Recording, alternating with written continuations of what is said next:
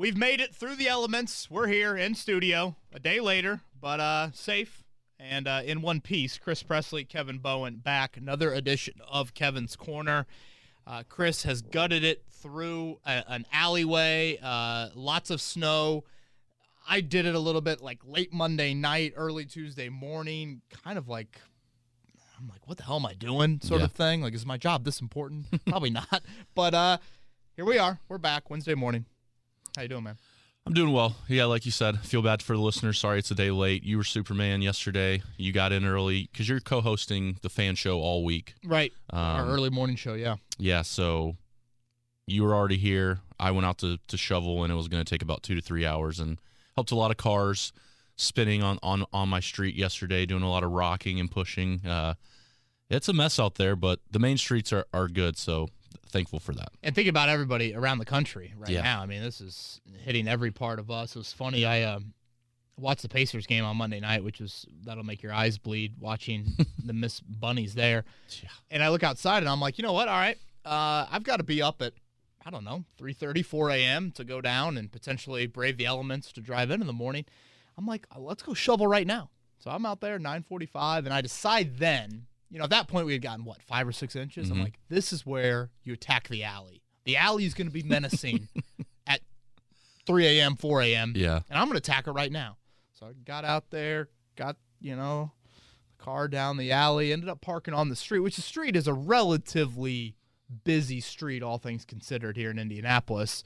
And I'm just like, I don't think I'll be, plowed in or anything like that. Right. Sure enough, I wasn't. And I'm only really about 2 turns away from one of the busier streets in the entire city of Indy. So I was like, as long as I can get there, somewhat clear sailing. So, like I said, thinking about everybody around the country without power, and certainly the freezing temperatures. And Yeah, I saw at one point this week you could go from New Mexico up to Vermont, and that entire drive, if you were to make it, you would be within a winter storm advisory. wow, that is wild. Yeah, I mean, I'm sure a lot of people have seen this. It was warmer in Anchorage, Alaska than it was in Dallas, Texas, which is just incredible. So, again, we're back, but again, it is just one day late. Sorry about that. We'll have Nyheim Hines on today's podcast. I think, in all seriousness, Chris, he might be, favorite player on this team. Just such an engaging, happy. He's doing what he loves.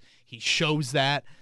Just a ball of energy is Nyheim Hines. He's a spokesperson for muscular dystrophy in 2021, which is just an awesome thing that he's doing off the field as well. So had him on with JMV about a week or so ago, and I wanted to make sure our listeners here on the podcast heard that. So you'll hear that. You'll obviously hear Twitter questions. And then, dude, a month from today, free agency starts.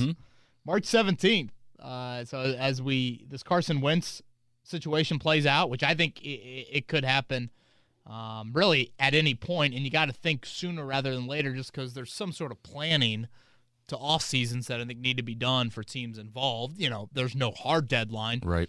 but it does seem like it's something when you get to mid to late February, that's when some of this stuff starts to really happen, and then plays out before the new league year officially begins on March 17th. So I wanted to hit on the Colts' own free agents today, and we'll certainly monitor the Wentz situation as we always do and have done for the last few podcasts. And I know we got a few Twitter questions about it as well. Yeah, we do. And I'm looking forward to that because, like you mentioned, some of the Twitter questions and a lot of the Colts Twitter just in general, you can see as this Wentz thing has started to kind of prolong, now the Colts fans are we waiting for free agency? Are we going to trade up now? So we'll get to those in Twitter questions. But like you said, Colts free agency first. Let's talk about in-house.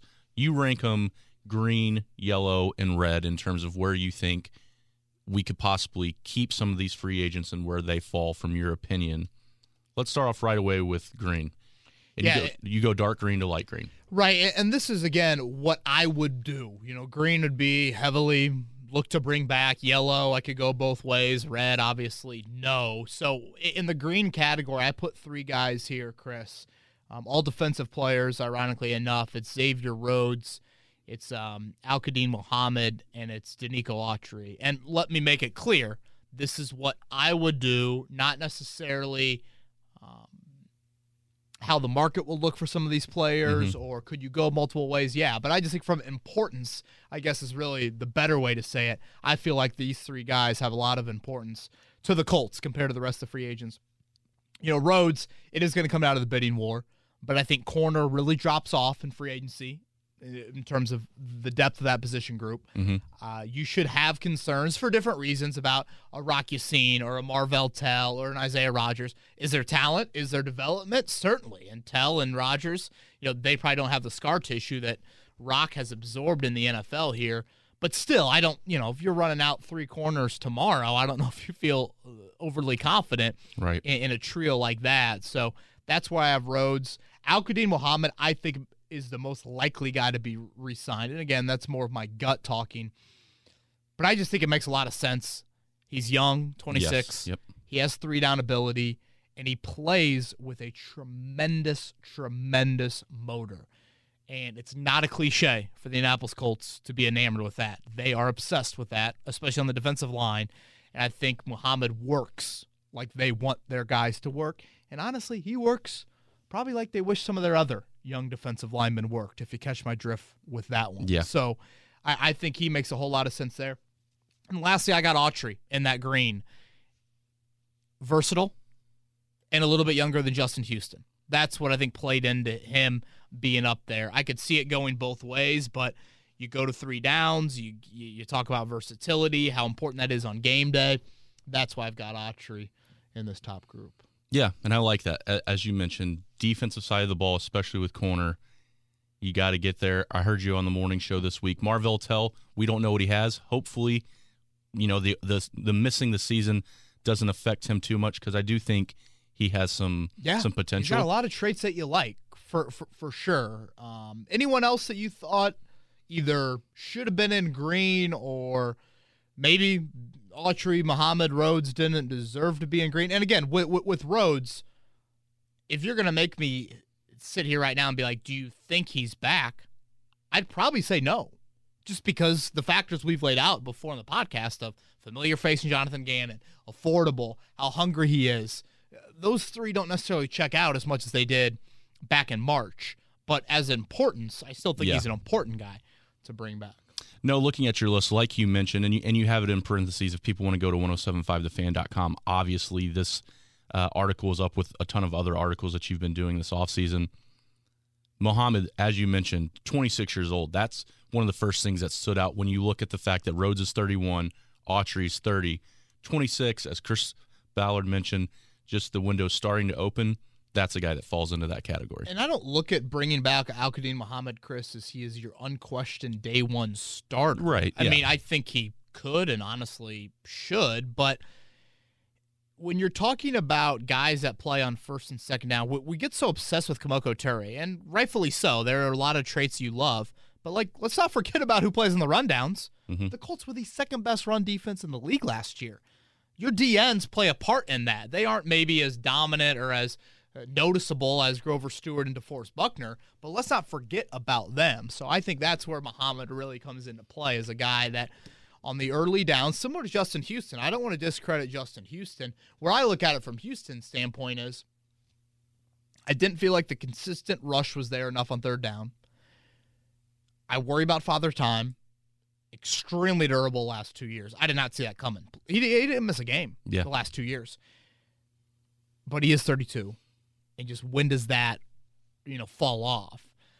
I see reasons to bring back Houston. And honestly, the biggest reason you probably bring back Houston is because Kemoko Turay and Ben Banogu haven't shown up to that level. So, that's a guy that I have in the yellow. Marlon Mack, I have atop the yellow list. If that market is not very high for him, I'm bringing back Marlon Mack, and I think you've got the funds. In no way am I saying 3 year and $21 million. I'm saying super incentive laden and 1 year, $5 million, or I don't know, maybe 2 for $8, 2 for $9, something like that. Just kind of ballpark in there. Yeah, that was the one. That was one of the bigger ones in this category of darker yellow to lighter yellow that stood out to me, and I was happy to see it because I'm a Marlon Mack fan. I think most Colts fans are. We understand that he might, as you said, get a bigger contract elsewhere, and good for him if he can. But if we can keep him here, him and Jonathan Taylor, I'm going to do it. Chris, I don't want to strike fear in fans, but what happened to Marlon Mack in the second quarter of the season opener in week 1? Mm-hmm. I mean, that could happen to Jonathan Taylor, Right. And it can happen obviously at any position, but running back, that stuff happens and tends to, be something that occurs a little bit more than others. So I think that is something as well, just to keep in mind about Mack, even though you do like the depth. I mean, Hines, but I like Hines in the role that he is in. I don't necessarily want Hines toting it for 22 times as a natural ball carrier there. T.Y. Hilton, T.J. Carey, I've got on the list as well. Honestly, if Xavier Rhodes does not come back, T.J. Carey probably goes all the way up to the green for me. Okay. Just because position flex and a veteran voice. I realize he's 30, and you need to acknowledge that for sure, but that is something I think to keep in mind. So Yeah, the way he played for how we got him, take it every time. there's a reason why he was playing over Rock Ya-Sing Mhm. late in the season there before Rock had the concussion. The other guys in the yellow, Joey Hunt, I know it's a name that probably some people don't even know if he was on this football team. He's not a Hunt brother that are loyal listeners to this podcast. But he was the guy you plugged in at left guard when Quentin Nelson moved to left tackle. So, again, something to keep in mind about, okay, we're trying to project moving forward. Yes, Danny Pinter, but if you're moving Nelson over to left tackle, now that means your interior depth needs some help there. Mhm. Trey Burton, Anthony Walker.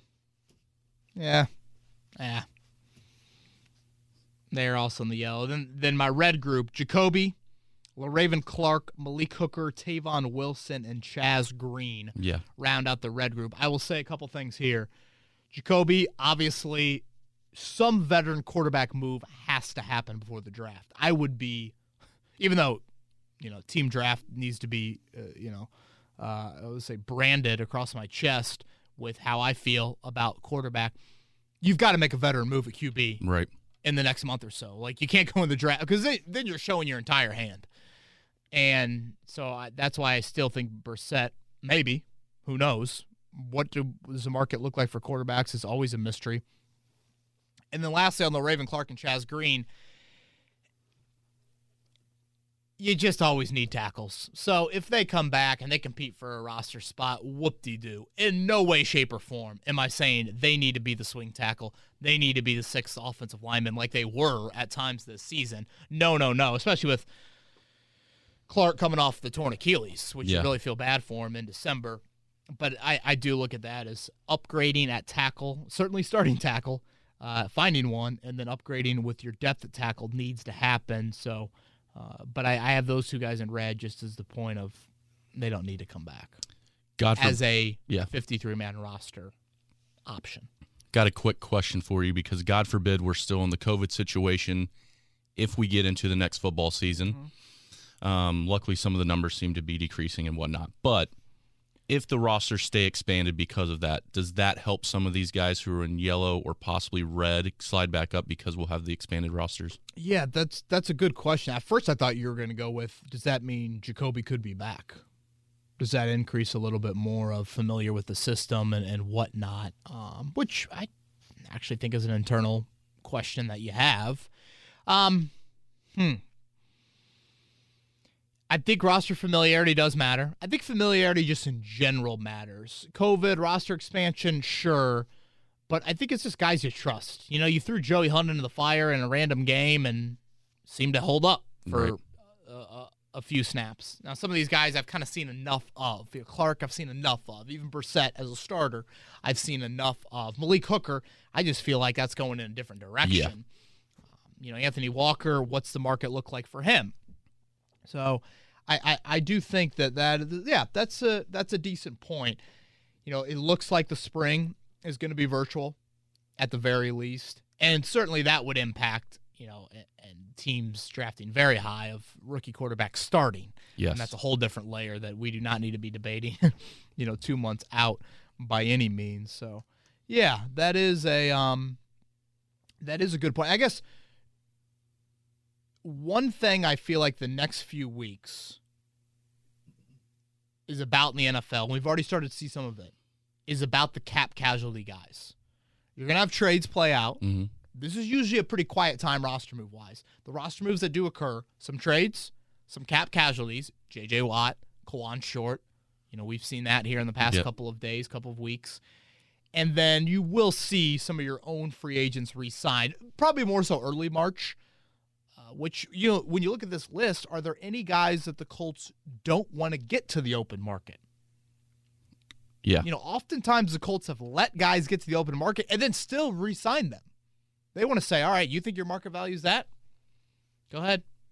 Tamper. For real. Don't just do it behind people's backs. You can go out there, talk to people, visit if you want to. I don't know if there's free agent visits, probably not, but, virtual stuff, whatever. But anybody on this list, do you look at and say, I don't want that guy testing the market? Is Al-Qadim Muhammad a guy that some team might say, oh, we feel like he could be for us what Danico Autry was for you? Autry comes here from the Raiders, a little bit of a scaled-back role, full-time, 3-year starter, pretty productive here. Maybe that's too high a praise of Al-Qadim Muhammad, but I think that's something just to keep in mind a little bit there.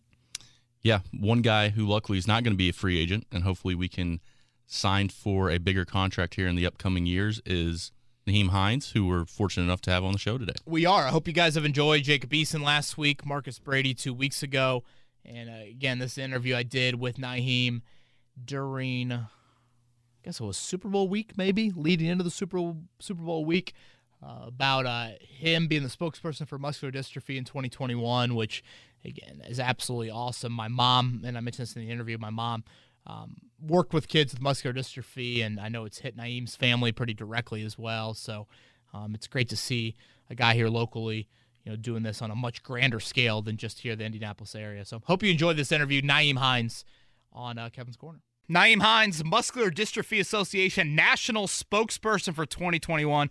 Join us now on the ride with the JMV. Nyheim, that's an awesome title, man. I'm truthfully honored to be the national spokesman of the Muscular Dystrophy Association, but truthfully, it's not being named that. I plan to leave a legacy behind and do right by others and bring awareness and raise money for this as well. Now, I remember back in December you had them on your My Claws, My Cleats, right? Yes, every year, all 3 years I've done them. Have you? And is it your mom and your uncle and your grandma have all been impacted by this? Yes, and it goes farther than that. My great grandmother had it. I think somebody in each generation on my mom's side has had it. So it's been a long family fight, truthfully. Well, I was saying before you hopped on here, my mom taught students with muscular dystrophy for several years. So as someone that, indirectly has seen what this can do, people, I just think it's absolutely awesome that you're carrying this torch, and happy for you, man. Thank you. The world needs a lot more people like your mom to not be affected by it and still help. That's amazing. So I really appreciate that. And all of us do who've been affected by it and the people living with it. Nyheim Hines, appreciate the time. Join us right here on the ride of the JMV. Third NFL season just wrapped up for you. I guess individually, Nyheim, what were you most proud of yourself in this 2020 season?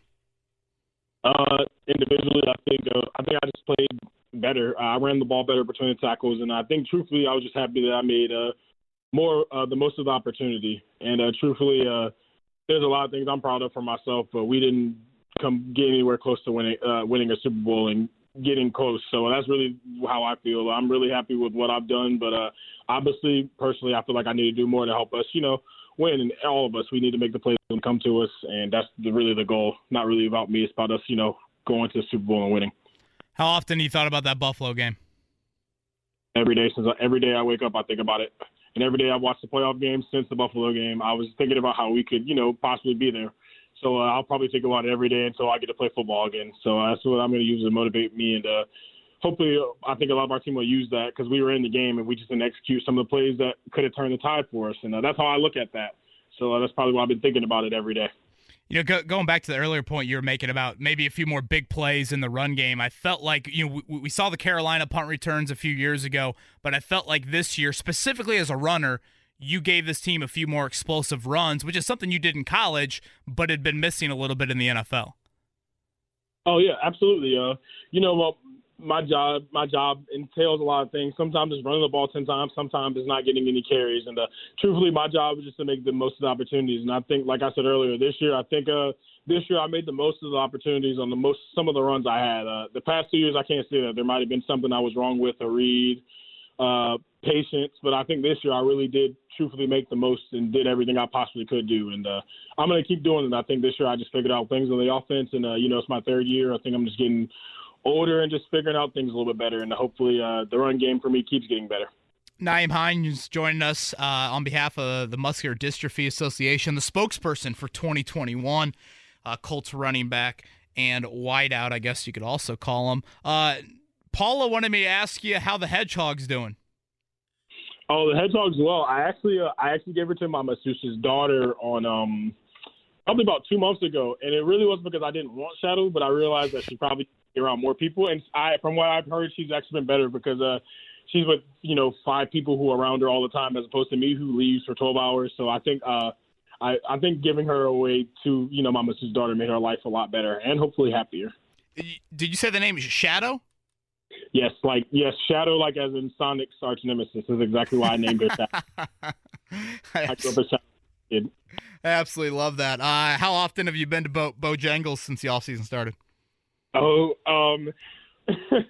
let's not talk about that because I'm still in Indiana. So I'll be going back home in about a couple weeks. I stayed here, just been working hard and getting some treatment and things. But I'll go home in about a month, and that's probably the first place I'm going to go when I get off of the plane. I was going to say, because you're a big track trainer, aren't you? Once you get into the off-season workout. Yes, I do run a lot, so I don't eat as much Bojangles as I want to because I'm running so hard. But I promise you, before I start running really hard, I promise you I'm going to eat a lot of Bojangles. I would say the thing, and I've been talking throughout the show that I honestly think the Colts should give you a contract extension this offseason. I won't put that awkward conversation to you, but the fact that the fact that you haven't missed a game yet in the NFL, how much pride do you take in that?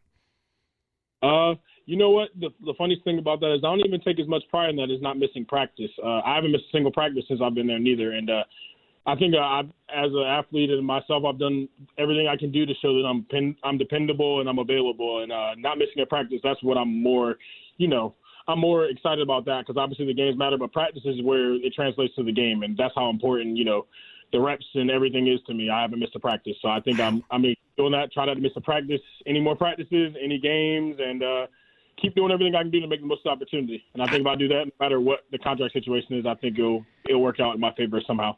I didn't realize that. I mean, I was saying earlier, I don't feel like I've seen you on the injury report hardly at all in your 3 years, but I didn't realize you haven't missed a practice either. No, I practice every single day. Oh, my God. I missed the last OTA day, if you want to count that, my rookie year because I pulled my hamstring. But every practice the last 3 years, I've been there and practice. God, that is crazy impressive. Nyheim Hines joining us here on the Ride of the JMV. Obviously, big news a few weeks ago, Nyheim, with Philip Rivers deciding to hang it up. And you've known, or at least from afar, have seen Philip a whole lot over the past couple decades plus now. The fact that you were his leading receiver in his final season, is that something that'll resonate with you? That is pretty cool. Now thinking about it, he's one of my favorite players growing up, and I guess his last year I was his leading receiver. So I haven't really thought about that much, but that's really an honor. And truthfully for me, I'm honestly just honored to play with Philip Rivers.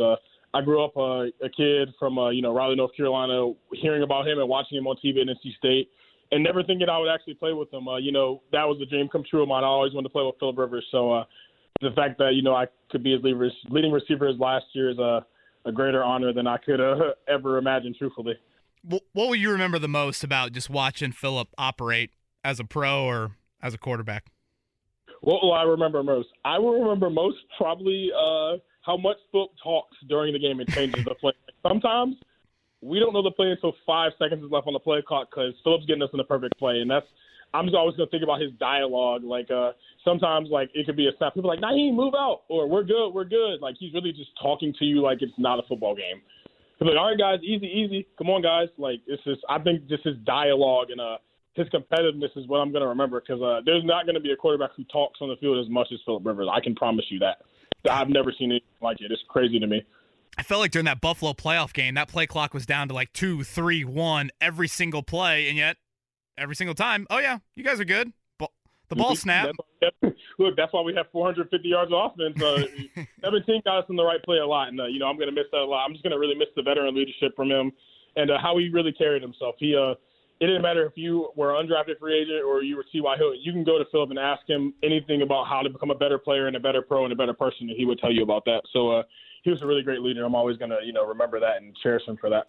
Before we let you go, Nyheim, got to ask you, what's next on the touchdown celebration list? Oh, my. I wasn't ready for that. That's the one question I haven't been ready for. I don't know. Truthfully, with my touchdown celebrations, I don't think about them much. Like, I might do it, but whenever I get in the end zone, I do whatever goes into my brain. So that day I just decided to flip. Come on. You had to have thought about that one a little bit before.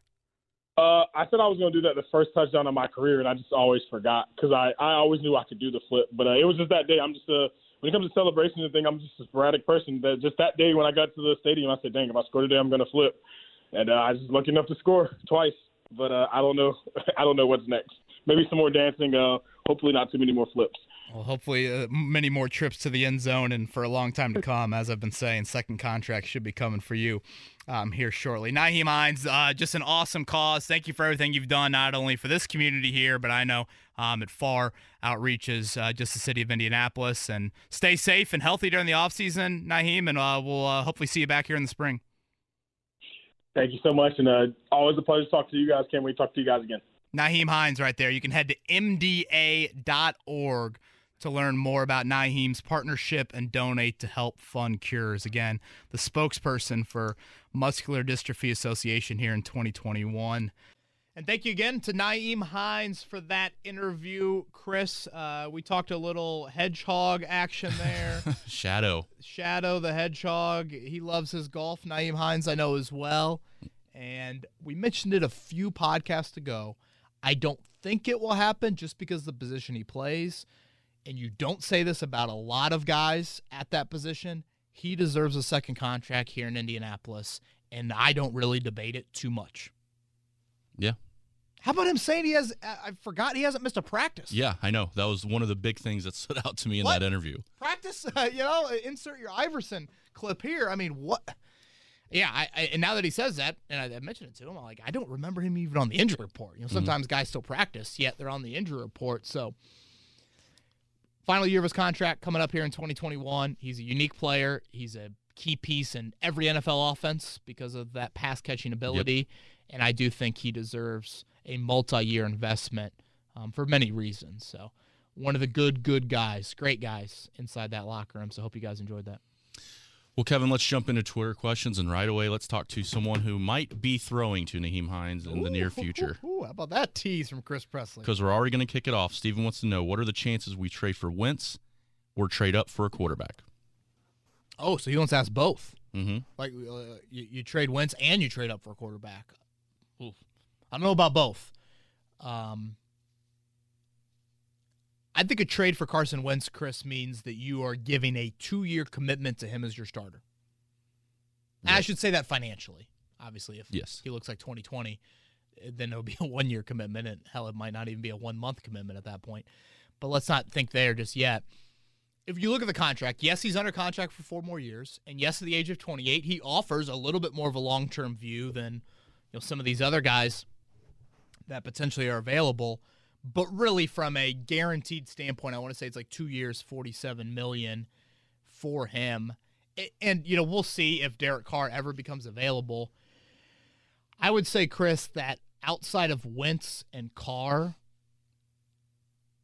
any move you make at quarterback this offseason would not impact the draft for me and deciding on a quarterback. Like Dalton? Yeah. Winston, Trubisky, Foles. I mean, I don't know. Again, I'm saying realistic names here. Like, you draft one. If the right guy starts falling and whatnot, if the opportunity presents itself, boom, and whatever, you're going to eat I throw Sam Darnold into this group. Okay, so you're going to eat the 3rd-round pick. Like, that's fine. Okay. You make him. That's the problem with, not the problem, it's just how the NFL calendar works. Free agency's a month and a half earlier than the draft. And when you're drafting 21, That plays into it as well. One thing on the Carson Wentz front, Chris, is this. I've been mentioning this on the morning show here the past couple days. It seems like there's a bit of a debate over just how attractive is the package the Colts have offered for Carson Wentz in Philly's eyes. Mm-hmm. And while we know Chris Ballard is really stringent on value and assigning value and not wavering from that value, I also think there's a debate of like, you've got belief to some degree in Carson Wentz. You've got to look Frank Reich in the eye and say, do you have enough belief? Because, like, I don't care if it's 2 seconds and a third or 2 seconds and a fourth or, like, yes, is that a difference in trade package? Sure. But no matter what, you're handing your keys to the franchise to that guy. You either believe or you don't. And clearly, the Colts don't fully believe, or else this deal would have been done seemingly a while ago. So there is skepticism. Is there reason to have skepticism? Sure. But at the end of the day, this comes down to if you like the guy and you think the guy can be your franchise quarterback, I think you sweeten it a little bit. Do you sweeten it to the point where you're sending 2 first-round picks? No. But if you believe in Carson Wentz to have some sort of resurrection project, I think you got to go ahead and pull the trigger on that. Mm-hmm. Because if you don't, or you're afraid that, no, I don't think he's worth 2 seconds and a fourth, well, he's worth 2 seconds and a third for all of a sudden you to say, no, he's not going to be our franchise quarterback, or yes, he's going to be. Like, those are 2 totally different ends of the spectrum there in how important of a decision that you are about to make. I think there's reason to worry a little bit about the mental toughness. Mental toughness is probably a harsh way to say it, but just where he's at mentally, Carson Wentz. I mean, he got kicked in the you-know-what. Yeah. And so I think that's something you have to keep in mind. But certainly Press Taylor and Frank Reich on the staff, Carson Wentz loves those guys, and I have said it long and will continue to say it. Frank Reich is obsessed with Carson Wentz. That's why the Colts continue to be in this situation. But it's like if you have skepticism, when do you back out? When do you have concern? Is Chris Ballard going to be up at night saying, man, I don't know. We sat on that for 2 or 3 weeks, and we did it, and now we've got the guy for 2 years. But is he the guy? You put that in italicized or, 72 font or something like that there. So that's just as the Wentz thing plays out, I start to think about that more and more. And I know every quarterback you have in free agency in the draft, you are going to have internal debate. You are going to have indecision. You are going to have, skepticism about. And the same thing for the draft as well. I don't act like there's polished prospects that, boom, that's a no-brainer, especially when you're drafting 21. But when there's some scar tissue there and you're hesitant to go from a second round pick, 4th rounder to a second, 3rd rounder, is that telling you enough right then? Mm-hmm. Like, if you're debating that, shouldn't you be debating him playing the most important position for you? We'll continue to expand on that if you can. Brent's question, then why won't the Colts just offer their 1st-round pick to get the Wentz deal done with, considering Ballard typically offers 2 second-round picks on his normal trades for a first anyway? Well, I think for Chris, he looks at it as there is great appeal of that 1st-rounder, which is a no-brainer comment. But from a Colts standpoint, if you trade your 1st-round pick, correct me if I'm wrong, Chris, I think the last 1st-round pick you actually used was Quentin Nelson. Mm-hmm. In 2019, you traded out and drafted Rocky Sin. 2020, DeForest Buckner. Now you would be trading 2021, it seems like. So you rarely see teams don't have a 1st-round pick in 3 years, and that, comes back to the financial aspect of you have that 5th-year team option that is so attractive. It's affordable, all of that. So I think that's why there is and some people will look at it the other way and see like, oh, Chris Ballard's done so well with the 2nd-round picks and whatnot. But, if you had a 5th-year team option on Braden Smith right now or Darius Leonard right now, that'd be super appealing, and you don't have to worry about that long-term deal just yet. That's why you see teams trade in the back end of the first round so often, right? Is to get that fifth-year team option. I'm interested to see just how Ballard works this because early on, as you said, he other than the Quentin Nelson, which was a no-brainer, he traded up or traded back, but then traded back again the next year, and then last year trades the first pick. So he started off kind of cautious, and then last year he went for it. This year, is he going to go for it again, or is he going to trade back? Yeah. I think it'll just be very telling. Like, he plays chess matches, and I don't necessarily know what his strategy is. And we shouldn't know. Like, we really should not know how the Colts plan at quarterback, because that obviously is some leaks inside that building, and ultimately it's going to cost you potentially your ability to orchestrate something rather secretive if you're going to go down that path as well. So I think those are all things to keep in mind. This one's from Damon. Said, now that he's gone, what do you think about trying to get J.J. Watt? I know he's got some injury concerns, and he isn't what he used to be, but his veteran leadership is tempting, and he's also an upgrade over Justin Houston. Thanks again, Kevin and Chris. Appreciate that, Damon. If healthy, he's without question an upgrade over Justin Houston. J.J. Watt's a pretty darn good football player still. Now, injuries, plural. Last 5 years, he's played more than 8 games, I think only twice. Can't ignore that. That's the elephant in the room. That's father time. But if that dude is healthy and putting pads on a Sunday afternoon, he still is a very disruptive football player, and he'd be even more disruptive next to DeForest Buckner and Grover Stewart than he would next to those Jekylls that Houston ran out there as a defense last year around him. Right. So I'd make a call. I'd put some interest into it. Probably sit it out, but sit it out with the notion that I believe I can do something significant in free agency at that position. If you do make the move, super incentive later, certainly, for him to play in games. You worry maybe a little about the scheme fit. Maybe not ideal, but I still think he's a 3-down productive football player. And, his wife plays soccer for the MLS team in Chicago. I would think there's some appeal to come back to the Midwest for that reason. Obviously, JJ from here as well. So, yeah. You got to think, stick it to your former team in the division. I saw he's still, as you mentioned, still top 25 in run and top 10 in pass. So pass rate? He's still got it. Oh, yeah. I mean, he's declining, but he still has something in the engine. And again, that's with getting no help, dude. He gets no help. It's no more Vince Wilfork or Jadeveon Clowney or whoever else used to play up front with him there. I know Tennessee, John Robinson said yesterday that he's reached out. So there's going to be some interest from your AFC playoff teams, NFC playoff teams, and certainly the Midwest. Right.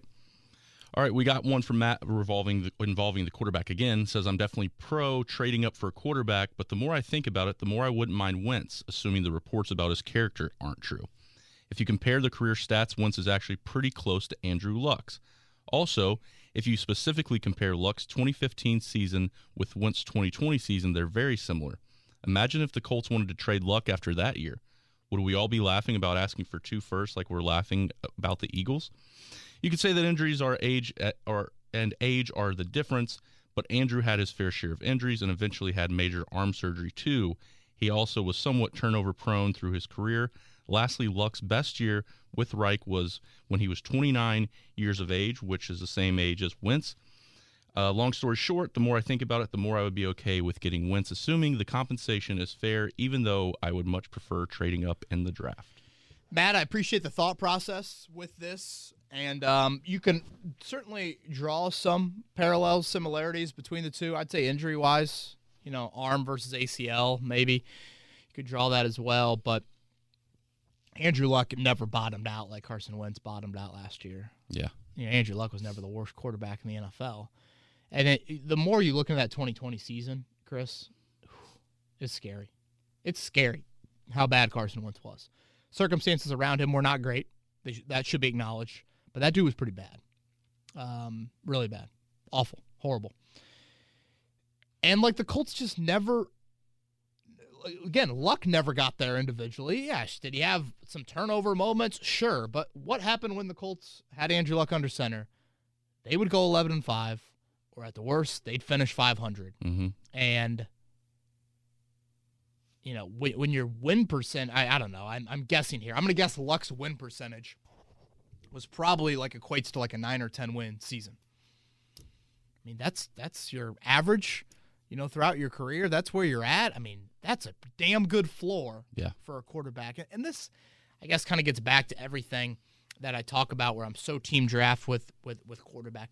That position, more than any other, can create margin for error elsewhere on your roster.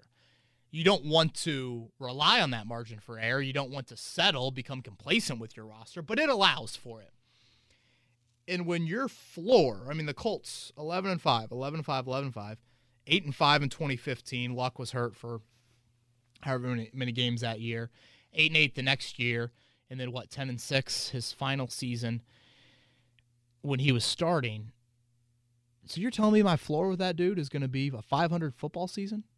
Mm-hmm. And we debate how great of a roster they had around him at that point. We don't debate that maybe as much now with the Colts' current makeup. So, Matt, I hear you out. There are some similarities. Andrew Luck never received an MVP vote in any of his years of playing. Carson Wentz, I don't know if he received any MVP votes in 2017, but he certainly was playing like that until he tore his ACL. But the bottoming out, I mean, Luck was never at the level that Carson was at last year. Yeah, because think about it. People say, we're a Super Bowl caliber team. We're right there.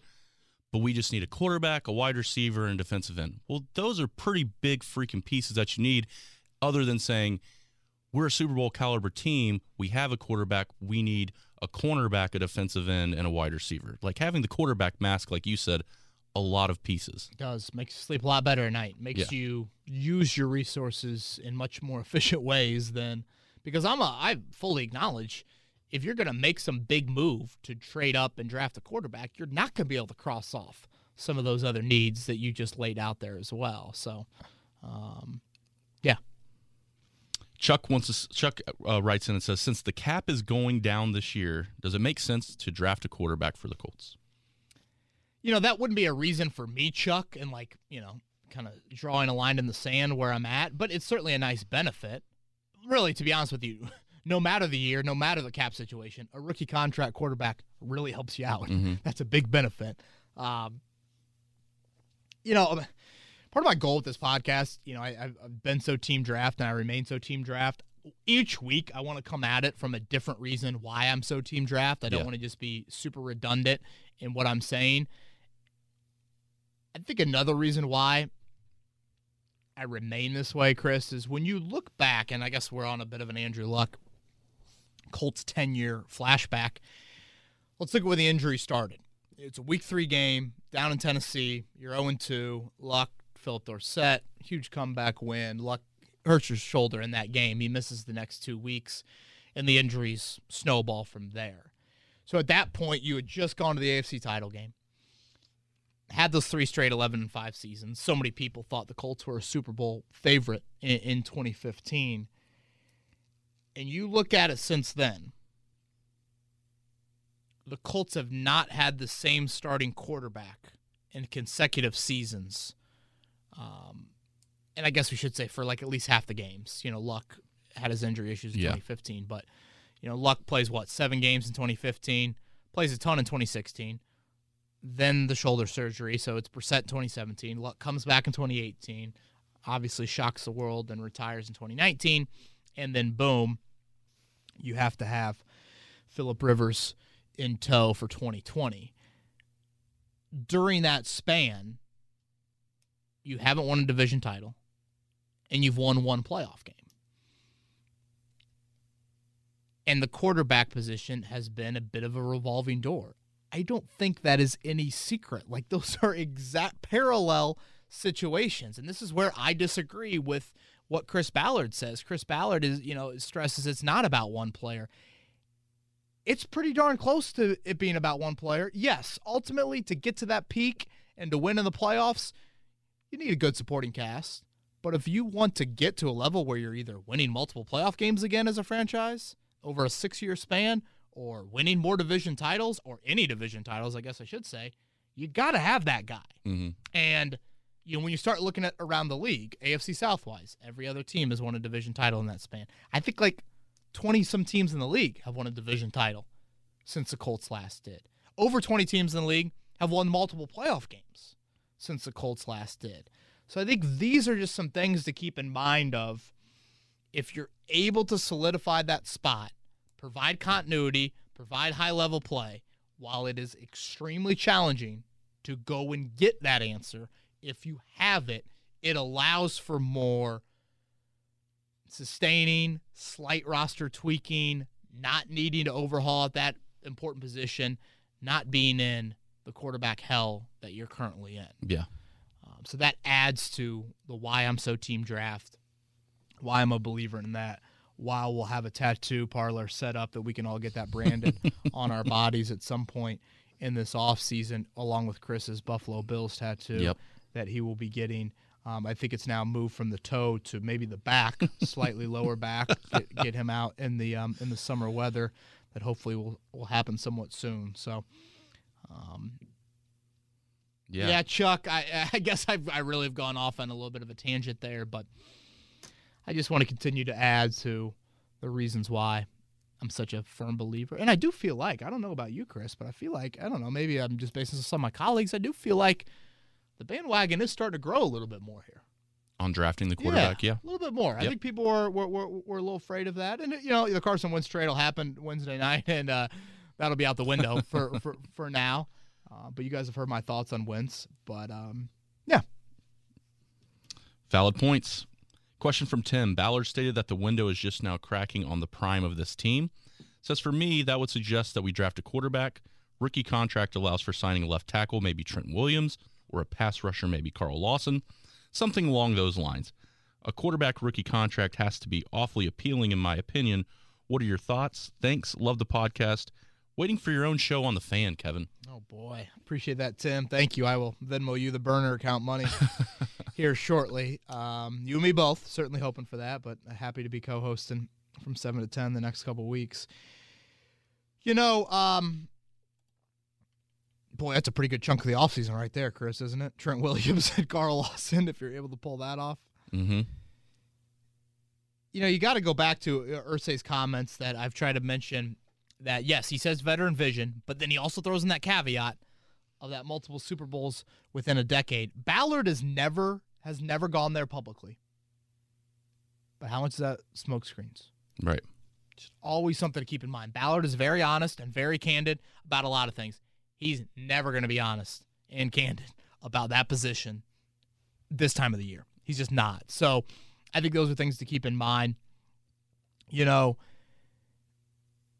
wow, if you were able to get, I'm not even saying Trent Williams because that's a huge deal, but if you're able to get some reliable left tackle in free agency, come back and get a Carl Lawson, you do alleviate a whole lot of stress on that rookie quarterback. Yes, you do. Early on. Now, you really hope that rookie QB, because, when you look at some of these guys, Chris, you got to acknowledge Trey Lance, people call him such a fascinating prospect. It's because he's barely played games, let alone against great competition. Mm-hmm. And he's young. I think he barely is 20 years old.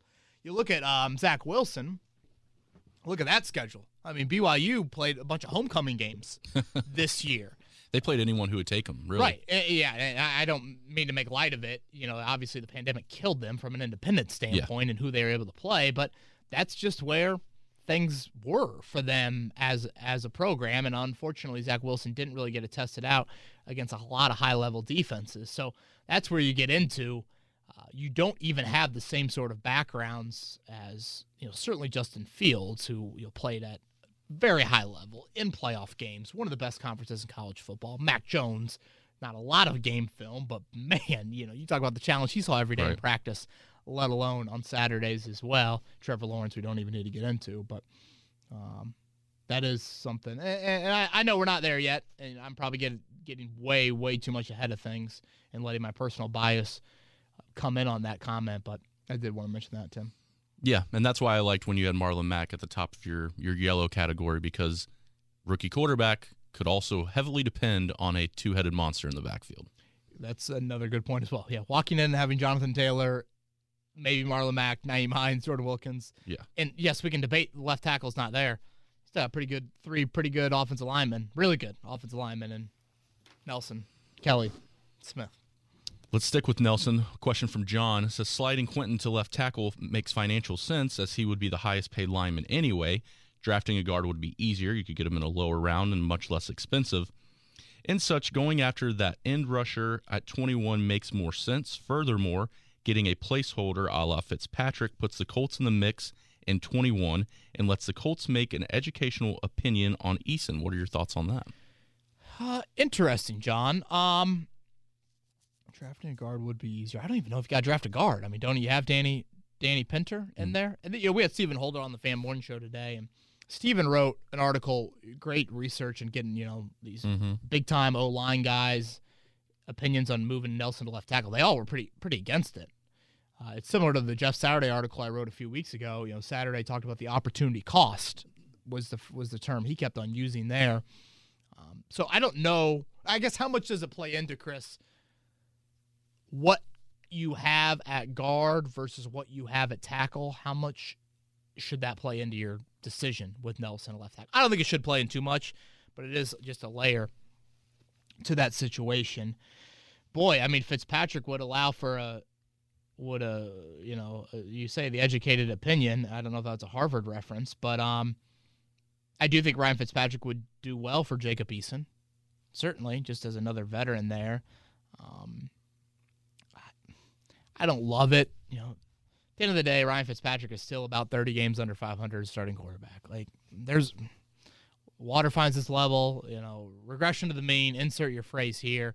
He's fun to watch. Great red zone quarterback channel, entertaining, but 16-game starter. No. But I couldn't agree more, John. From a financial standpoint, if you're able to move Quentin Nelson to left tackle, that greatly, greatly helps you out moving forward. Yeah. Because I think Nelson will be the highest paid offensive lineman in the ever. league. Yeah. Like, ever. Yes. If he could start at left guard, left tackle, they could put him at fullback. Like, he will be, and that's just my opinion, but I do believe that's the type of contract he will garner. Probably not this offseason, but next. Realm of possibility of moving Braden Smith to left tackle? I saw the whole Eric Fisher reference from Kansas City, right tackle to left tackle. And Chris mentioned, and there's a story I think put up on the Fan last week, it's like a right-handed golfer learning how to play left-handed. I just don't think it's as seamless. And now who starts at right tackle? I mean, you're back there with that as well. I think left tackle and right tackle don't have as big of a gap, right-handed or left-handed quarterback, as it used to. So I hear you. Don't love it. This one's from Pat. He says, after Rivers retired, there was a general sentiment that the Colts must have a plan at quarterback, and it was just a matter of if they can execute it. Where do you see Ballard's plan right now? Out the window or top secret? Oh, top secret, baby. Yep. Top secret, man. Chris Ballard is, leaks. What's the quote about leaks or something? Sink ships and, all Loose that. lips sink ships. Yeah, that's it. That's a Ballard quote he's got plastered. He wants the whole organization to hear that, and I mean that. And you know what, Chris? You can have a plan, but unless it's a free agent like Phillip Rivers and the agent is telling you, oh, yeah, my client, we are tampering, and my client will come to you. You got no idea. Your plan can go off the rails, and agents, they got their own agendas. Yeah, that's a slippery slope to play with teams. Right. But you're trying to drive up some interest. You want your client to get a little bit more money, whatnot there. So that is why we love the offseason. The Colts in their room right now have 30-some plans. I don't know, 300. They have a ton of plans drawn up, backup plans, possibilities, this, that. They don't even know. You just don't truly know. There's 31 other teams competing for it. Players have got different sort of mindsets, agents as well, and that doesn't even get into the draft, which is the ultimate crapshoot and the ultimate unknown, and why we freaking love it on Kevin's Corner, and all of you eat it up. Like, we all do it because it's such a fascinating unknown time, and the opportunity to get better as a franchise and potentially get the Colts as a short list in the 2020s as teams that are going to be here and they're staying here. That's what makes it so exciting. And I will continue to say it. Fans can look at this as uneasy and they want action. Why is this quarterback drama, playing out as long as it has? I look at it as pure excitement because the opportunity is there to greatly impact these important positions. And if you get it right, you're going to be winning a whole lot. Yeah. Wasn't it Gruden and the Raiders that he was telling different scouts and things he was misleading them to see what would leak out to his own scouts. Yeah. Yeah. Oh, yeah. And then was like, yeah, guess what? You're not in the room on draft night. You can stay home. Thank you. That's a great point. It's a great point to make. That sounds stressful to execute that and whatnot. But, yeah, it sounds like a scene in a movie. You're going to leak something, and then it's going to get back to you, and you're going to have the sayonara. But, yeah, that's part of the NFL, baby. Mm-hmm. And we see all week on Twitter, all the sources. Ladies and gentlemen, the only person with sources is Kevin Bowen, so hit him up because he has all of them. All right, this is from Mitchell. Why does it seem like a lot of people hate the idea of drafting or moving up and drafting a quarterback? If you think about it, someone like Fields, Wilson, or Lance are just as risky as Wentz without the huge salary hit. I'm confused why people don't like the idea. I know a rookie winning the Super Bowl isn't likely. I just want a future guy and not another Band-Aid. Thanks, Kev. Boy, I think Mitchell brings up the point I just made. I think there are people, and maybe I'm judging by my mentions, but I do feel like people are coming around. And it really amazes me why people are so against it. It's just, I'm getting ready to write an article about debating Carson Wentz, Sam Darnold, and Mitchell Trubisky. Yeah. I'd rather clean Rosie's, diapers for 6 straight months. It's just... Can we get past 1 year of missing the playoffs, 7-9, for the potential of a decade-long run? Yeah. And no, it's difficult. But I also think you got to have some trust in Chris Ballard and Frank Reich, and that can be looked at in two ways. Some people say, I have trust in Chris Ballard and Frank Reich if they go out and get Wentz, or they don't trade up for a quarterback because, they are in those positions of authority for a reason, blah, blah, blah. You can have trust there. I look at my trust in them in a different route. 5 quarterbacks potentially in the first 15, 20 picks. There's some talent at that position. These guys, their ability to maneuver, Frank Reich's ability to develop a quarterback, you give him that talent, that's where I look at the trust in them, because I don't think it's, ludicrous to say from a quarterback standpoint, the actions of Chris Ballard maybe aren't as aggressive as some others around the league. And so that's where, and it gets back into the stuff we were talking about on last week's podcast when we recapped a lot of what Ballard said about the functional quarterback. And, you hear that, and you hear those phrases, and I'm like, gosh, I feel like Mac Jones is staring me in the eyes right now. Yeah, Mitchell, welcome aboard. This one's from James. Speaking of Rosie's diapers, oh gosh, says please thank Maddie and Rosie on our behalf for generously giving up some of their time with you for you to be able to continue doing the podcast. Well, thank you, James. This is my job, so it is part of the old 9 to 5. But yes, my job certainly takes me away from the family at different hours, and Maddie's support is really unlike anything other. So thank you for that. Happy anniversary to Maddie Bowen as well. Our anniversary yesterday. I was going to say happy anniversary. Thank you. We were thinking the whole time selfishly about, thank the Lord this wasn't the weather in 2019 when we got married here in Indianapolis. It was actually beautiful, 50 degrees on that February 16th day. So thank you, weather people. Continuing on, he says, you helped many of us get through our week with your thoughts and insight. On to my question. I see many Colts fans and writers with hot takes about how important the pass rush was for the Bucs' victory in the Super Bowl. I have a much different take. I feel the Chiefs' offensive failures just makes Ballard's point for him. You have a good O-line that can't be about one guy. Mahomes, without question, is an amazing quarterback, but with backup tackles, he ran for his life over 500 yards, like we mentioned last podcast, more than both quarterbacks had combined the whole night in passing, 477 yards. With that insane stat, it feels like finding Costanzo's heir has to be a top priority. We can't have another quarterback career destroyed like Luck. Am I off my rocker here? Thanks for making the offseason a little easier. Yeah, no problem, James. I will relay that message. Okay, a lot of things jump out to me there, Chris. Let me see if I can go in somewhat order. I do think you're a little bit off your rocker, to be honest with you. Luck's career destroyed. A lot of reasons. Drop back, quarterback throughout that rookie season. Stubborn quarterback. He tells Mike Sanford, his Stanford offensive coordinator, I want to get hit in the first 5 plays of a game because I feel like I'm into the game.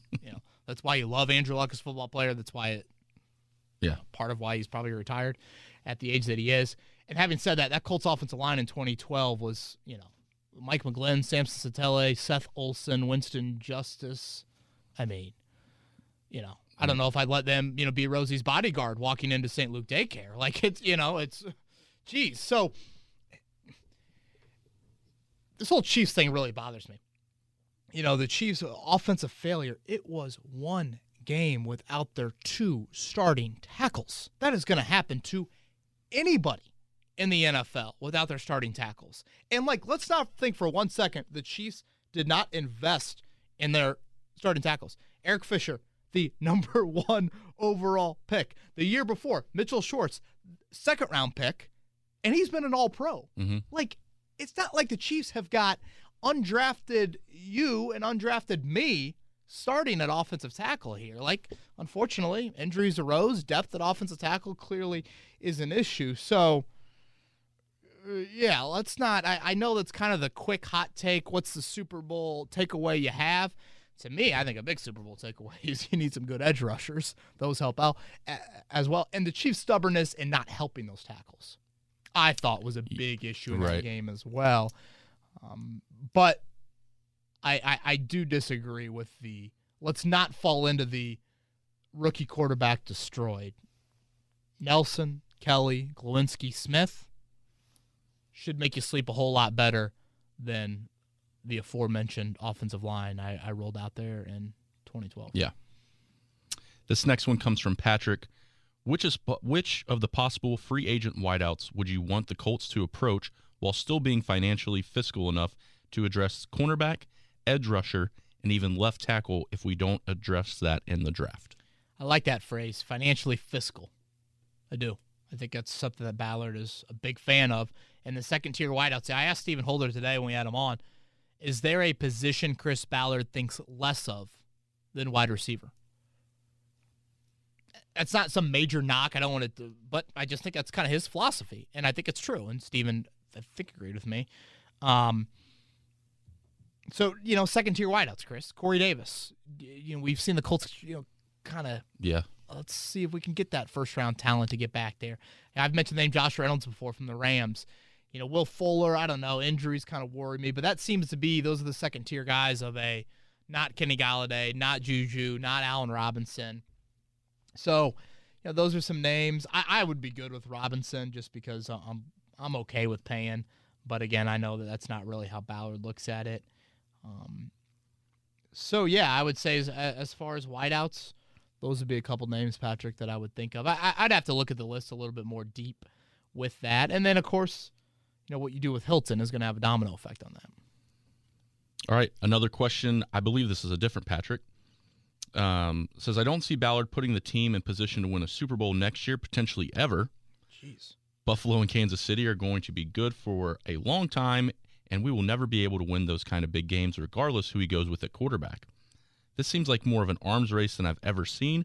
I feel like it's even if they replace the missing pieces, they just won't have enough talent to stop Kansas City or Buffalo literally for years. Let me ask you this. When do you think the Colts will win a Super Bowl? Boy, Patrick ain't holding back there, No. Chris. Is he snowed in? That's some fire and brimstone right there. When do you think the Colts will win a Super Bowl, Patrick? Future's bet, baby. If I knew that, man, I would not be in the studio right now wearing a winter hat that my brother used to wear 30-some years ago. All caps, half the hit on QB. Right. If you do that, you're going to be in that breath. I honestly believe that. I think it's just absurd to say that Chris Ballard is not going to be able to get that done. And yes, are there answers that need to be found? Certainly, without a doubt. But, Kansas City and Buffalo, they've got to continue to make sure this run lasts a long time as well. They're in good position, better position than the Colts right now. Right. But the Colts can get into that position. It's not going to be easy, but they can get into it. So, Patrick, I'm not potentially ever. Yeah, next year, no, I don't think the Colts will win a Super Bowl, but I do think they can get there while also acknowledging it's going to take a lot of work. Yeah. And I've mentioned it before. I have a friend up in Buffalo who texted me yesterday, and he said, I feel like the Colts are in the same position we were before we drafted Josh Allen. Yeah, I think it's fair. So if you get your quarterback, we're in the arms race. Right. Like, we're back in it too. And you're in it, and then you tweak. Buffalo, they make a huge move for Stephon Diggs. Then it's okay. Now you got to figure out, all right, what exactly do we need to look like to get over that next hurdle? And Buffalo still feels that way, obviously, after falling short. This next one's from Dad Talks, who appreciates everything that you do for the podcast because he really enjoys it a lot. Thank you. Appreciate that. Said he does feel like every time a trade about Darius Leonard comes up, though, we're always trading him, or at least 90% of the time. Are you more a fan of Leonard or having a player that we have no clue will perform at his level? Just curious. Again, thanks for the content. Well, Chris, let me start here. I can't say we've gotten too many Darius Leonard trade debate questions. I feel like the only ones I've ever heard of on the pod is like you're trading him for the first or second overall pick, and I guess I'm fine with doing that. Let me make it abundantly clear: Darius Leonard is a Hall of Famer. Like, I don't want to mince words at all. He also plays linebacker, and that's the reality. And I just don't view – and I trust Chris Ballard's drafting of linebackers as well. That plays into some of it. When you're asking me, would you trade Darius Leonard for the number 1 or number 2 overall pick? Yeah, I'm probably going to do that. I don't know if that comes out of I'm saying that 90% of the time. No, I think that's an outlandish statement, to be honest with you. It comes down to this: generational quarterback or generational linebacker. I'll take the risk. I'll take the risk and try and find that quarterback. So that's how I look at it. Well, you said we don't get a lot of these questions. We got one from Colton. Oh, gosh. About Leonard? Yep, says it would never happen, but would you trade Nelson and Leonard for Mahomes? So would you trade your generational guard and linebacker for a generational quarterback? Yes. Yeah, I would do that. I would. 95% of the time. Yeah, boy, start it up. Yeah, I would do it, and I would do it very quickly, and I wouldn't even think whatever about it. Yeah, guys, it's Patrick Mahomes. It's quarterback. I'm sorry, like Quentin Nelson and Darius Leonard are great football players, Hall of Famers. It's also a left guard and a will linebacker. Like. You hate to say, can anyone name Tampa Bay's left guard in the Super Bowl? It's we can all name the quarterback. It's just that position to me, it matters, and I say it matters in like the boldest neon. You're bowling at whatever it's called when they turn off the lights. Yep. Disco bowling or whatever the hell it's called. Yeah, hell yes. All right, hypothetical coming to you from Tom. By the way, Chris, remember when we were talking last week about that Paris Campbell route against the Colts cornerback? I couldn't think of his name. Yep. Our guy, 1924, mentioned Jalen Collins. Okay. Remember that name? I do not. Former Falcon, started in the Super Bowl. He came here. Everyone thought he'd do something, and instead he just got burned in training camp a lot. Well. Wanted to slide that in there. No, appreciate it because you asked. You said someone tweet at me. All right, hypothetical from Tom.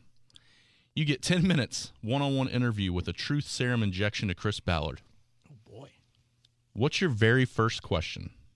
And then I'll mention the second after you answer that part. Okay, so I'm with Ballard? Yep.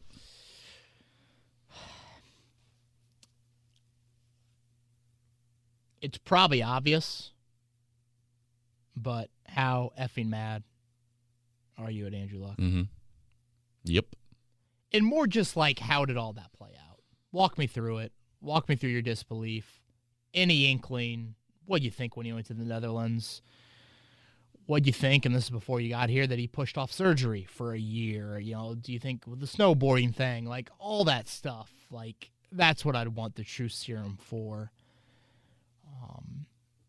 I don't think there's like heavily debated. I am a sucker for like all the draft stuff. Like, I knows. Was there ever thought, if Montez Sweat checks out medically, do you take him and not trade back for Rock Ya-Sin? Did you ever think about standing pat at 13 and maybe trading up instead of trading that for DeForest Buckner? Like all that stuff I think would be fascinating as well. But, yeah, sorry to cop out, but it'd probably be Luck. All right, so Ballard leaves the room. Now it's Frank Wright. What are you asking him? Oh, gosh. It'd probably be pretty similar. Maybe the Vinatieri thing. Mm-hmm. Do you regret it? Why'd you do it? Do you ever really think about benching him? Those sorts of thoughts. Similar to like Ballard at the draft, you obviously think about Reich and play calls a whole lot. It's fascinating to think how one play call can totally change a game, a season, a lifetime, a legacy, all of that. So, yeah, that would be there. All right, and then last one, Jimmy with the Colts. What are you going to ask Mr. Irsay? Jimmy made us in the sales, or are we going Jimmy Irsay? Man. I do think the whole move to Indianapolis is pretty wild. I have heard some pretty crazy behind-the-scenes stories about that, and so I do think that'd be fun to get him on the record about. I guess it all revolves around this, but, Peyton to Luck, that dilemma, how serious was that if it's 2011 and it's Cam Newton number 1 overall, if it's 2013 and it's Eric Fisher number 1 overall, does that change your mind at all? I think those would be some questions there. I'd have to think on that. Irsay, it's a lot more. I mean, how close were you to moving a franchise, if ever, non-1984 division, with other points of, did you ever think about moving it? So, boy, Tom, that's a good one. Man. Yeah, makes you think. Yeah, true serum would be important. This question comes from Tanner. What percentage would you put on actually drafting at 21 overall? Says, I just feel like we're either going to shop that pick for a player or move up. Is that the vibe you're getting? Vibe too early, Tanner, on that. Board has to fall, really, I think, on draft night. You rarely see teams move before the draft. That doesn't happen too often. Mm-hmm. Sometimes, right before free agency. But percentage I put the Colts actually drafting 21 overall, let's go 56%. Okay. 56%. I'd be curious. I don't know. Probably only degenerates would know that if you could bet on that right now. This one's from Shav. Do you think Eason will have an effect on where the Colts draft a quarterback if they do draft one? If they don't think anything of Eason, they could pick a quarterback in the first round. But if they think he has some promise, then a left tackle could be picked with the first pick and then a quarterback some rounds after that. I know free agency is another option for both positions, but like you said, it's a Band-Aid move. Thank you, and I hope the 2021 is off to a good start for the Bowens and Chris.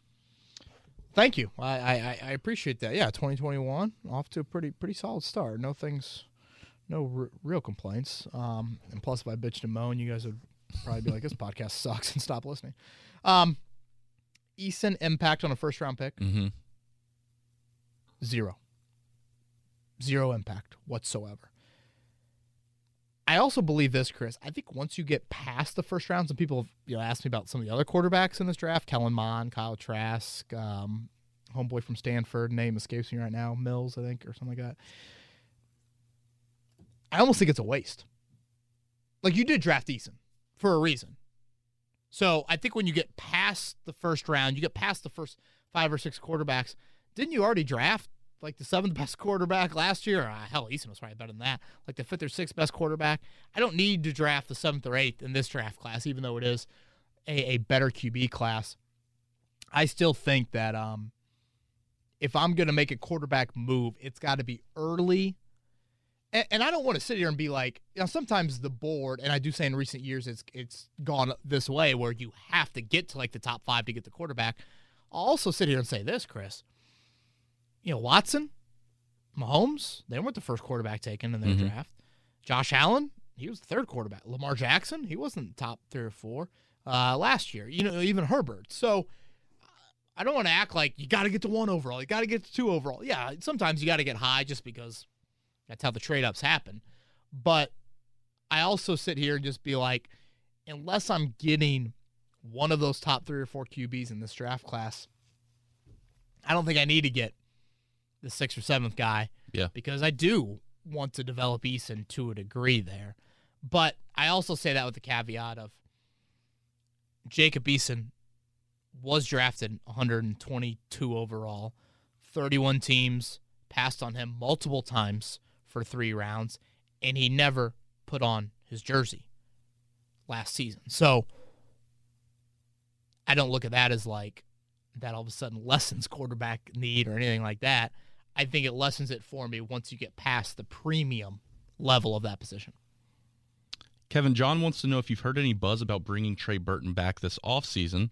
If we let him walk, do you think a Jonnu Smith is a reasonable free agent target Given Frank's scheme of frequently calls for 2 tight ends, says it seems to me like we need more help in the red zone than help getting to the red zone. Yeah, I do like the name Jonnu Smith, John. Thank you for that question. I could see Trey Burton back. I do think Ballard appreciated his time here a little bit more. He was skeptical, injury-wise, of Trey Burton. I would have liked to have seen a little bit more out of Burton. I thought at times, pretty good. Other times, ugh, oh yeah, the guy is 30. He has battled some injuries.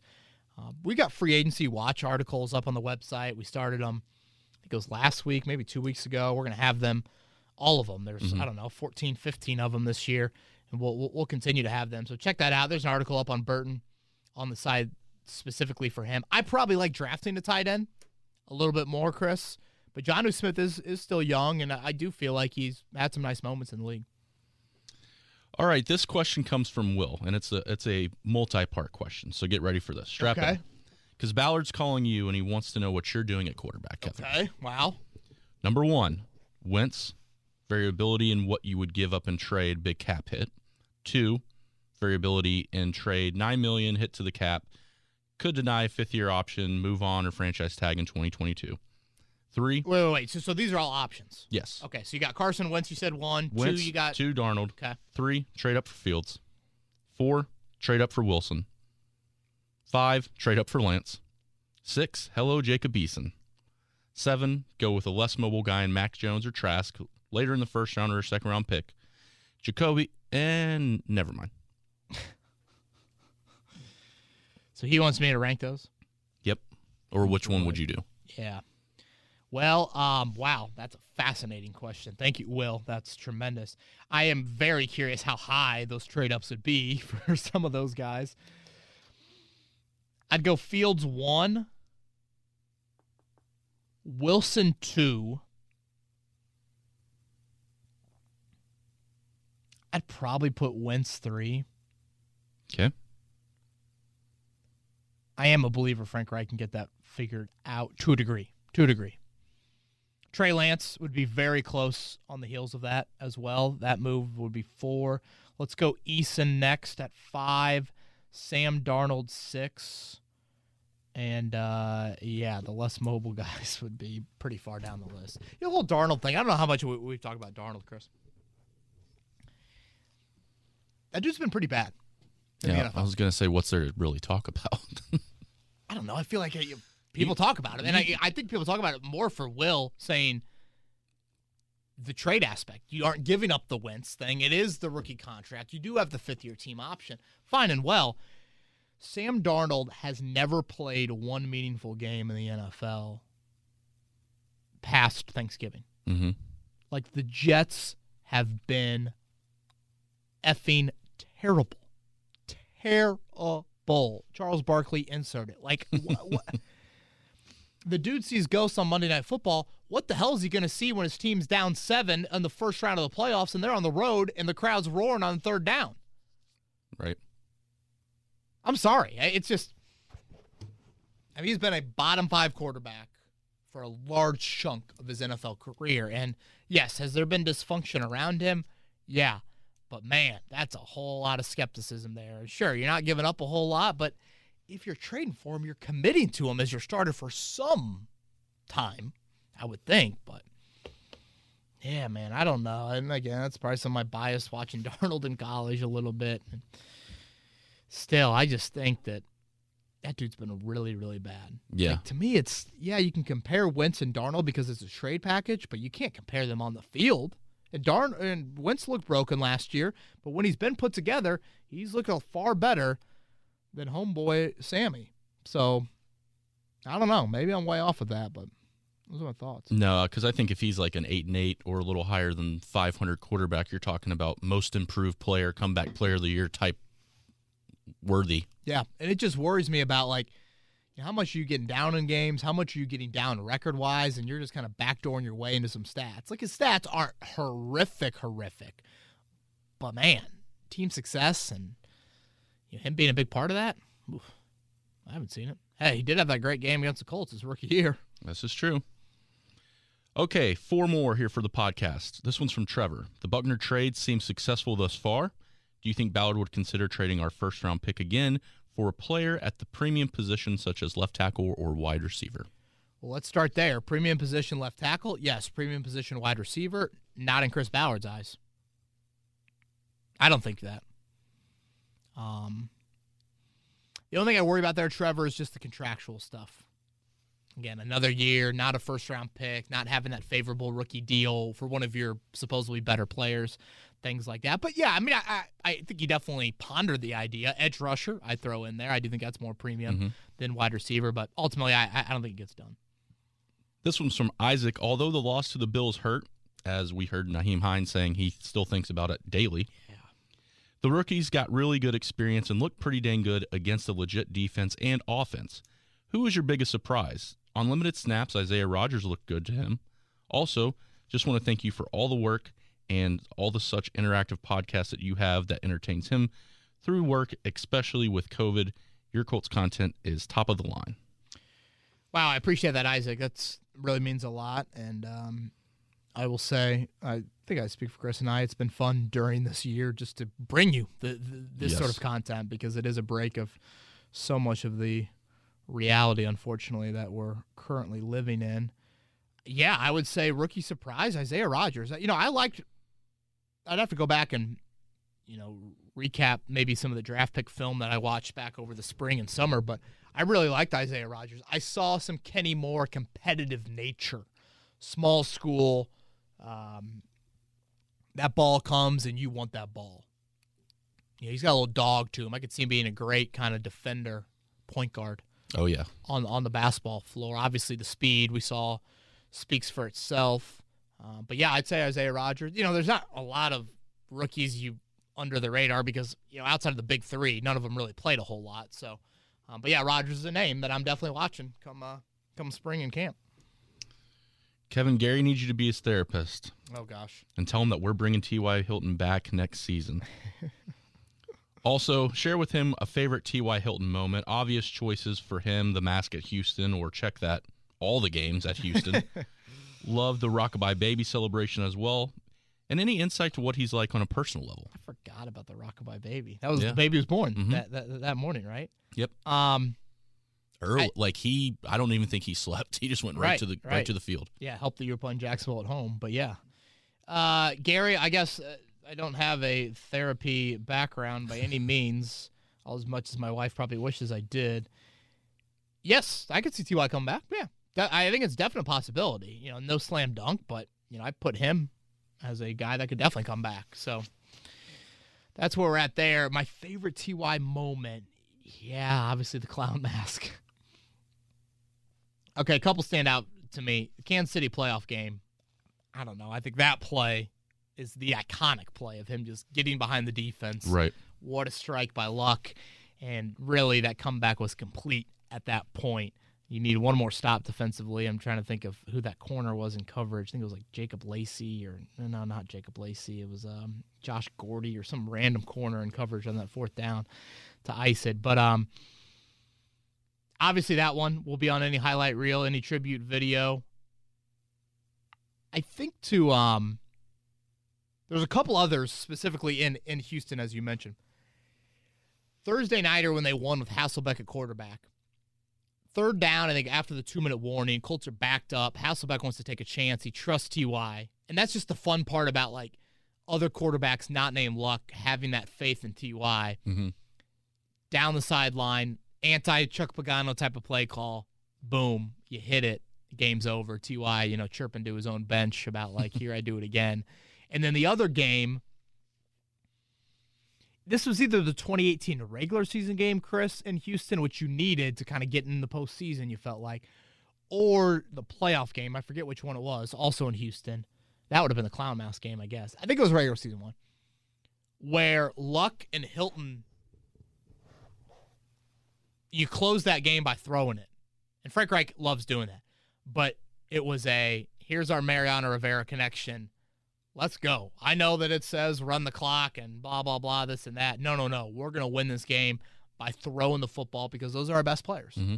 Players over plays. And Hilton did that. And so those are a couple that stand out to me. I'm sure I'm forgetting some games. He ran away from the Verrett guy here at Lucas Oil for the game winner against the Chargers. the Browns 2-point conversion. I think his shoe fell off, and he caught one there. So those are all. As far as his personal level, his laugh is one of the more contagious laughs you'll ever hear. It's funny, you always know when he's in the locker room. It's just that cackle that he brings, and those wideouts really make him laugh. And they all have over the years. Chester Rogers, Moncrief, to even the present-day guys. He was pretty stoic in interviews. He doesn't give you a whole lot, but again, I do think there is a love for the game that he certainly has. And I've never ran into him in public, but it sounds like people that have. I know his son, plays various sports around here locally. They say he is just a great dad to watch, interact, cheer, all those things. So T.Y. he's a good one. And that matters, Gary, in all of this, playing out and whatnot. Yeah, the only time I've been around him personally is he did run a youth football camp. Yeah. At was it LN or something? LC? At North Central, I think, maybe. Okay. It was either LN or North Central. Anyway, there's a lot of people, basketball-wise, football-wise, that run camps and might just show up. Right. They're just there because their name's on it. They're getting a fee.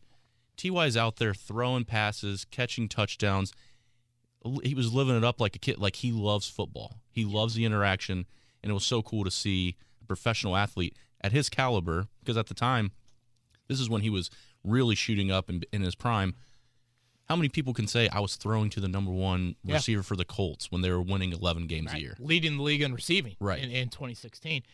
Chris, I think there's every franchise wants this. It's difficult to achieve, but I think there's a real work ethic. Peyton touched on this during his Hall of Fame stuff a few weeks ago.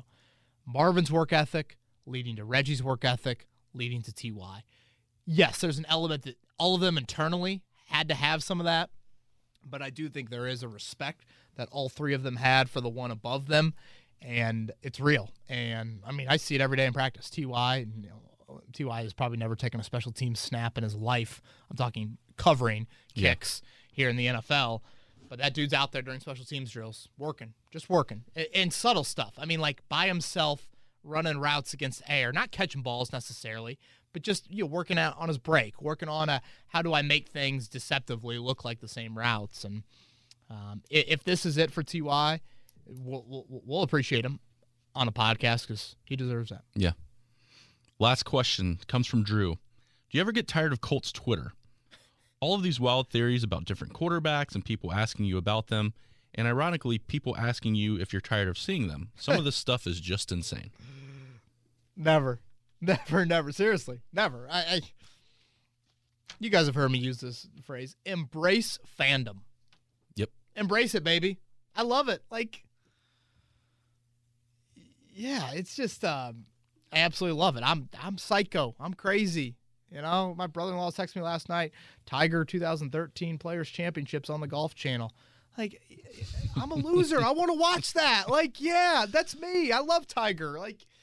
So I can't get enough of it, to be honest with you. And I've told this before, and I tell this to, students that I've talked to at classes or, teaching a class at IU or whatnot.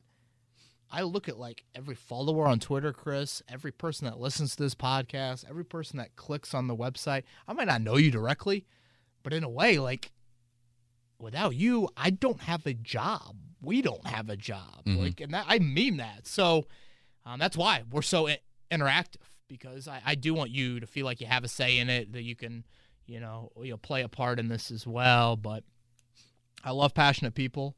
I love fans. I love rowdy environments, big atmospheres.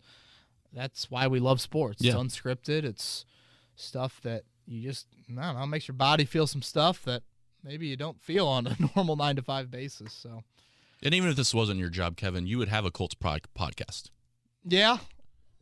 You love sports enough that even if you weren't getting paid to talk about the Colts, you would still like to talk about the Colts. I talk and certainly listen. I listen to so many various podcasts as well. Golf, Notre Dame, obviously other podcasts about football, whatnot. Yeah, you are probably right. Before I worked at this radio station, I would call into this radio station. That is just me. Can't get enough of it. I will say this, Drew. I do find it interesting when people DM me have you heard this? What do you think we'll get? If I know, and if I'm going to publicly say it, I'm going to say it on this podcast. I'm going to tweet it. I'm going to write it in a story. It is one of those things where it's like, folks, I'm not probably going to tell you something that someone has told me to say off the record. It's if I'm going to say it and I'm allowed to say it, it'll come we have various platforms here. 107.5 The Fan and articles, K-Bone 1070 Twitter, YouTube, podcasts, the whole shebang. So embrace fandom, people. It's glorious. Speaking of fandom, we're going to tease it again, and you can touch on this if you want. Coming up in Canton, obviously Peyton Manning was inducted. Congratulations to him. Yes, sir. There will be a contest. We're working with Canton, Ohio right now. There will be a contest on 1075thefan.com here in the coming weeks. I will announce it on the podcast when it is live, where you can go, sign up. We're getting a 4-pack of tickets, stay, travel over to Canton. It's going to be about a $7,000 value. Woo! We're looking to have hopefully meet and greets, send you over there. I mean, we're asking for a lot, but they're probably going to give us a lot. And so it's going to be a very nice package. I'll tell you when tickets go on sale, I believe March 5th. And this is what, first week of August, right? Yes, August, I want to say 8th. Okay. I think 5th through 8th. So there will be some more details once we get it up on the website. I'm just teasing it right now. Not everything has been solidified, but we are very, very close to having that all finished and finalized, and it's going to be awesome. And hopefully on this podcast we can have either Edge or Peyton for an interview. And that's the thing, man. It's a 2-for-1er. You got Edge and Peyton going in. I was fortunate enough a few years ago, Chris, to go to Canton for the Marvin Harrison, Tony Dungy year. And first off, Canton is in town. I'm probably not going to, 11 months out of the year. But to see it that weekend, special. Mm-hmm. I've never been to Cooperstown, Springfield, Mass., but I hear that from people that have been to those places, just what the towns do for the Hall of Fames, and certainly on those weekends. There's a parade, there's a gold jacket ceremony inside the Canton Civic Center, which I believe is just right there downtown. And it's fun. I mean, there's just some street parties and just, you're going to have people there from other teams, obviously, going to support their Hall of Famers as well. So a really, really fun weekend. Obviously, being in the stadium, hearing those speeches, that will be incredible as well. But that's an awesome package. The drive isn't too bad for those here locally. I want to say it's 5 hours, nothing too bad at all. And obviously, hopefully we'll get people coming in from all over that'll think about that. So we'll definitely keep you posted on the details and whatnot. Anything else, man? No, that just about does it. Thank you to Nyheim Hines. Appreciate that. Hope you guys liked that interview as well. We are less than a month away from free agency. We'll continue to break that down as we get closer. I know a lot of people have asked me about, okay, when are we going to get in the nitty-gritty of the draft? When are we going to get in the nitty-gritty of some prospects? I'm hoping to have a couple guests on as well, draft-related. Probably wait on that a little bit till after free agency. We still got time, late March, early April. I still want to do some homework on that before we certainly get much, much deeper into that. So everybody stay safe. Have a great weekend. We'll be back next week on Kevin's Corner.